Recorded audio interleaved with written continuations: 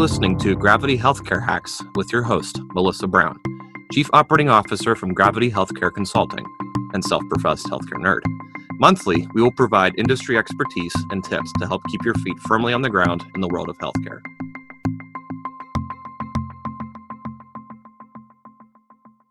Hello, everyone, and welcome to our podcast. Today, our podcast is about private equity, innovation, and Sniff at Home.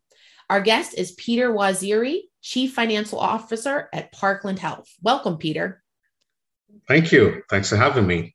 Well, it's great to have you here. I read that you said, I got into healthcare to make a difference in the lives of others. I joined PCHP because I was attracted to the mission of Parkland and the potential of growing the health plan to complement this mission. Tell me more about your mission and what was so appealing to you about Parkland. So Parkland is the safety net hospital for Dallas County residents. So they take all the indigents of Dallas County that cannot afford healthcare. Don't turn anybody away. So from a place of care perspective, Parkland is on that mission.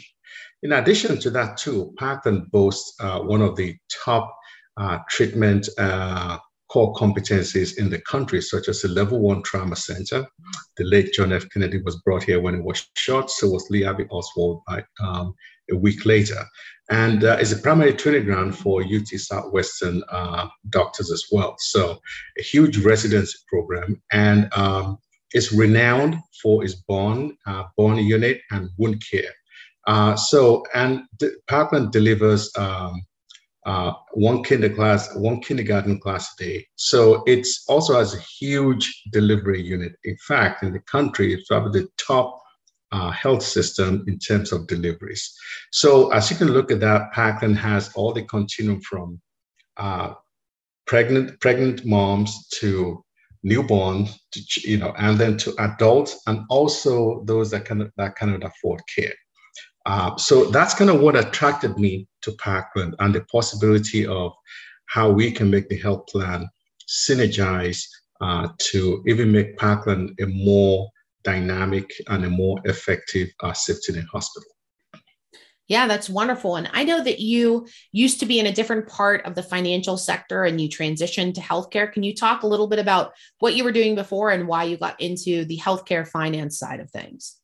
Sure. So before I joined healthcare, I was in financial services. So I've worked as a corporate banker, investment banker, investment management, private equity, and I have funded so many businesses in different industries: manufacturing, services, healthcare, media, telecoms, commercial real estate, and throughout all this, I always gain one satisfaction, and that is the satisfaction of knowing I helped this company either get their first loan to buy their first machinery to employ their first employee, or I helped this company expand abroad so they could have more imports and again, build more wealth. I helped this developer build this apartment complex so people have roof over their heads.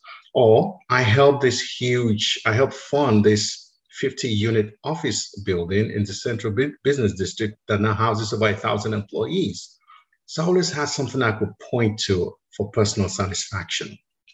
But at my stage of my career at that time, I was in a spot where there was the joy of the personal relationship in financial services wasn't something I was experiencing the way I experienced it when I first started. And it became more of a trade as opposed to a trade and a transaction. Yes, so having a relationship and a trade, that's mutual, that's transaction. It's long-term, it's more binding to me, it's more personally rewarding. But if it's just a trade, didn't get that. But I knew that healthcare was an area I've always had an interest in. And I knew pivoting into healthcare would enable me to fulfill that same personal satisfaction, as a satisfaction that I can't put a dollar amount on it. Nobody can take it away from me. It's invaluable and it's highly intangible. So now at healthcare, I can say, yes, I help that family secure health insurance. Yes, I help that person provide them with the information to know that they qualify for Medicaid. where they didn't have to pay. There's no copay. I help this individual navigate the complexities of Medicare, right, which is highly complex. I don't care how, all the way from a nuclear scientist to a brain surgeon to an ordinary street sweeper. When you have to go through getting healthcare, Medicare, it's extremely complex. So I'm continuing to have that same level of satisfaction. That's me pivoting into healthcare. Yeah, I completely understand that. I became an occupational therapist because when I was 12, my dad had a brain aneurysm and I saw his therapy every single day. And I thought, I can't believe you can get paid to help people. That is the kind of way I want to spend my life earning a living, is helping people at the same time. So it sounds like we both kind of come from the same place. So I'd love you to tell me a little bit more about who Parkland is. You guys are community owned. What does that mean? So Parkland Community Health Plan, PCHP, is a community health plan. And it's community in the sense that it's owned by an entity that is domiciled in Parkland, and that is Parkland Health. So Parkland Health and Hospital is a 900-bed plus system. Like I said, it's a safety net hospital for Dallas residents. So, and it's based in Dallas, and it's partly funded by Dallas residents, taxpayers. So it's localized and based here, hence the community. As opposed to the service delivery area, which is Dallas County, where we serve, we compete with Amerigroup, which is owned by Anthem, a national company, publicly traded, or Molina, which is also a national company based out of Long Beach, California, and publicly traded. So in that sense, we are locally based, locally owned, and more importantly, provider owned. And the provider is based here in Dallas County. Hence, that's the definition of community. Okay, wonderful. And I'd love to hear from you. I know that you mentioned that Parkland has recently purchased some various nursing homes. I'd love to know what your thoughts are about SNF at home, hospital at home. Have you guys been exploring these in Parkland? So as a system, yes, we've been exploring it, and Parkland has been acquiring nursing home facilities. Again, and we're exploring it now from the concept of how can we provide care, right, as a system? How can we provide care for our patients? As you know, the concept of the hospital started a few centuries ago, and America is just about 200 years old. And when America started, doctors were making house visits. Now they hardly make house visits. So we kind of come full circle in that. And other than drug costs or pharmaceuticals, one of the next biggest cost component of cost of care is hospital cost, right? So home health removes that facility cost from that cost component, and it creates the opportunity to have an extremely affordable care cost, right? If you bring the cost to the member, and even a lot of patients are members from all surveys that we're doing, they prefer to be treated at home, especially in our older years. From a psychological perspective and an emotional perspective, we like to be surrounded by loved ones, right? We don't want to be in a hospital where loved ones are not there, especially in the last final minutes of our lives. We prefer to be surrounded by loved ones. And if we can get affordable care, high quality affordable care at home, right? And that's a win-win. So that's why Parkland is acquiring nursing home facilities, because we want to make sure that we want to make the patients feel as homely and as comfortable as possible. Now, obviously, this is not going to happen overnight, but if you have ownership, it puts you in the driver's seat to make decisions, put you in the driver's seat to say, as an integrated delivery network like Parkland Health, what resources, what subsidiaries can I bring in? Can I bring in the health plan, talking about providing health coverage? Can I bring in one of our sister entities, which is more in technology or analytics? And can we leverage those resources of big data and analytics to find the best, most efficient cost and deliver it to the patient or our member at home? So those are the kind of conversations that we're having. Yeah, I completely agree with you. I really think SNF at home and hospital at home are the future. You know, there's a lot of talk right now about Medicare insolvency with the recently released proposed rule for skilled nursing that's going to have a significant PDPM payment cut. And why are they doing that now in the midst of COVID? And it's really because of the concerns about Medicare insolvency. And if, as we think about the future and alternative care delivery methods and that are cost effective, but also still provide high quality and have good outcomes, SNF at home and hospital home are both ones that, if you look at the data, it really makes a lot of sense. And I think not only from a financial perspective and from Medicare survival is it an important thing to begin to think about, but you know, honestly, as I think about myself as an exennial between Gen X and millennials and my generations, the two that I'm right in the middle of, being the next group of people that'll probably be needing this type of care, the next big group. I feel pretty confident that people in my generation are not really interested in going to live in a nursing home. That institutionalization is going to be the last thing they want, the last resort when there's no other answer. And I even hear about some really interesting models over in Europe where, you know, I could envision here it working something like this, where you've got a continuing care retirement community, a life plan community, assisted living, independent living, and you plant a nurse's aide on that community or however many you need to serve the needs. And they're just paged on their cell phone by every person that needs them. And they go around and meet the needs of those patients and then move on to the next patient. And it's really interesting because most patients don't need 3 hours of care in the morning and 3 hours of care in the evening. They need 15 minutes in mid-morning and 30 minutes in the afternoon and sometime in the morning and the evening. And I think it's just a really interesting model. I think those kind of innovative thoughts are what are going to help us get to the next point of being able to meet the needs in a reasonable and safe way, but also giving patients what they want, which I believe the large majority of us would much rather stay home than find ourselves institutionalized, even for short-term rehab. So while I don't think it's going to happen tomorrow, I definitely think we're moving in that direction. I want to talk with you about another fairly controversial topic. There's a lot of talk right now about private equity, especially in senior living. As of the time of this recording, CMS just released ownership information to the public just this week for for senior living. I'd love to know, what are your thoughts about private equity in the senior living space?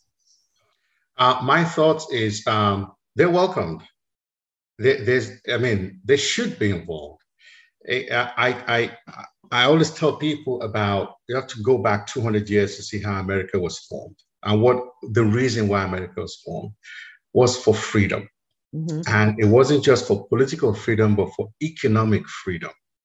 And that is that you can come and build your own fortune and build your wealth in any industry, right? And if you looked at history, yes, you have a lot of the foundations that actually served as a bedrock of some of a lot of the healthcare systems, in addition to the faith side, has been those from the robber baron era. You know, Rockefeller Foundation, Kauffman Foundation, Carnegie Mellon Foundation, and they built the great schools that we now have, and also the foundation that exists till today.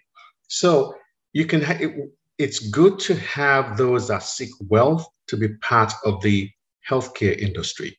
Yes, we know the healthcare industry requires or now has a public component of it, but the public component cannot be the only solution. Mm-hmm. Just as some might argue that private industry component cannot be the only solution. So what we need is a form of public-private partnership, and that can happen in a multitude of ways. One of those ways is private equity coming in and either funding the setting up of these institutions or funding the health plan that would hold the Medicare, right, of the over 65s that would go into these institutions. So either way you look at it, private equity has a role to play. So you need for-profit and profit, both working side by side. It cannot be one or the other. And private equity and the private sector have their own unique set of contributions to bring, in addition to public and nonprofit.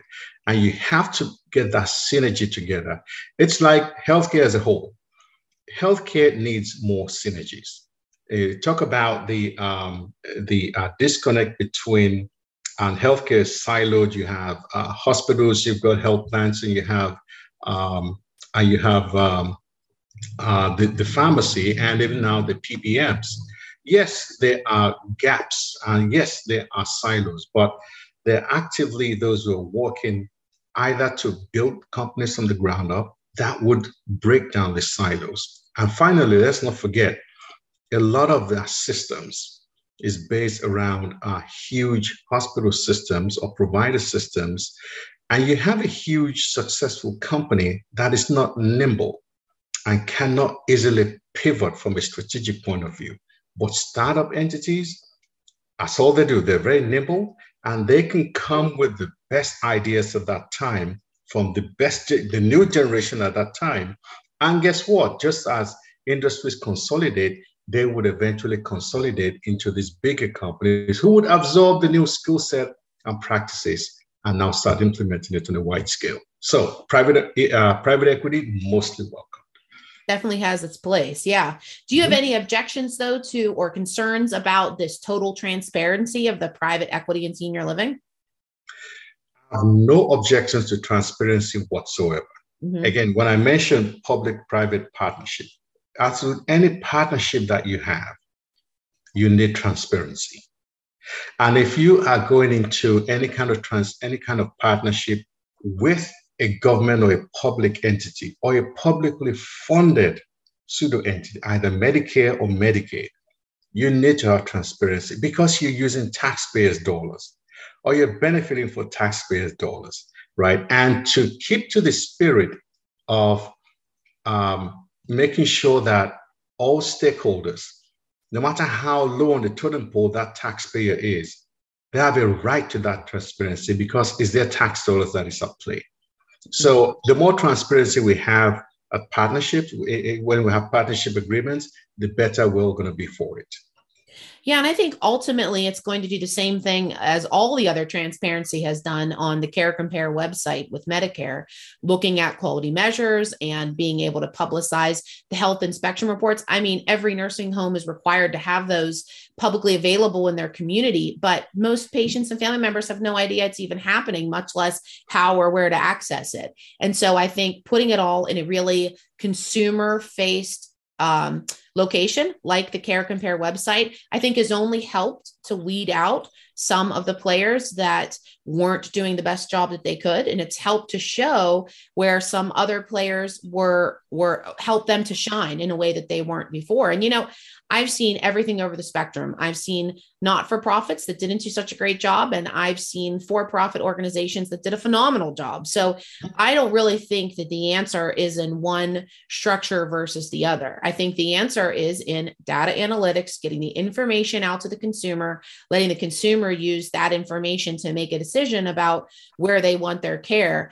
Ultimately, who cares who owns the organization if they're providing 5-star care and they have 5-star staffing and 5-star, surveys? You know, there's no reason to be concerned about who owns it. It'll be interesting to see what comes out in the media in the next couple of months as people begin to comb the data and pull their own conclusions. It'll be interesting to see if there are any actual trends related to private equity ownership or REITs and things like that and the quality of care. But I have not seen that in my experience. So it'll be interesting to see, what they find. So getting back to Parkland, what are you doing that is innovative and unique right now? How are you looking to the future, especially in senior living? So one thing we're doing right now is actively exploring ways of how we can contribute to social determinants of health. That's the first thing we're doing. And that will benefit all Dallas County residents because that is the county that we serve. And we serve 7 counties in addition to Dallas County, but Dallas County is about 85% of all our members and where most of our providers reside. So we're seeing how we can affect the social determinants of health. So that's the first thing we're doing. The second thing we're doing is a Parkland Community Health Plan. As we set ourselves up for growth, we are actively now looking at how we can provide more health plan coverage. Not just right now, we provide Starship Medicaid, which is mostly children. and moms and certain adults.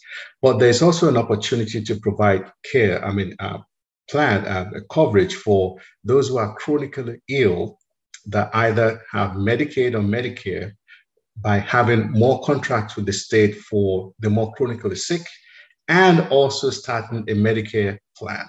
Because when we do that, then you can really start looking at this special need, these skilled nursing facilities, who tend to have more special need groups, and a lot of those fall into Medicare Advantage plans. So having that Medicare Advantage plan as part of our portfolio, or strategizing for it to add it in the very near future, will now enable us to serve more of the population that our system provides safety net care for from the treatment side, but now we complement it from the healthcare health plan coverage side.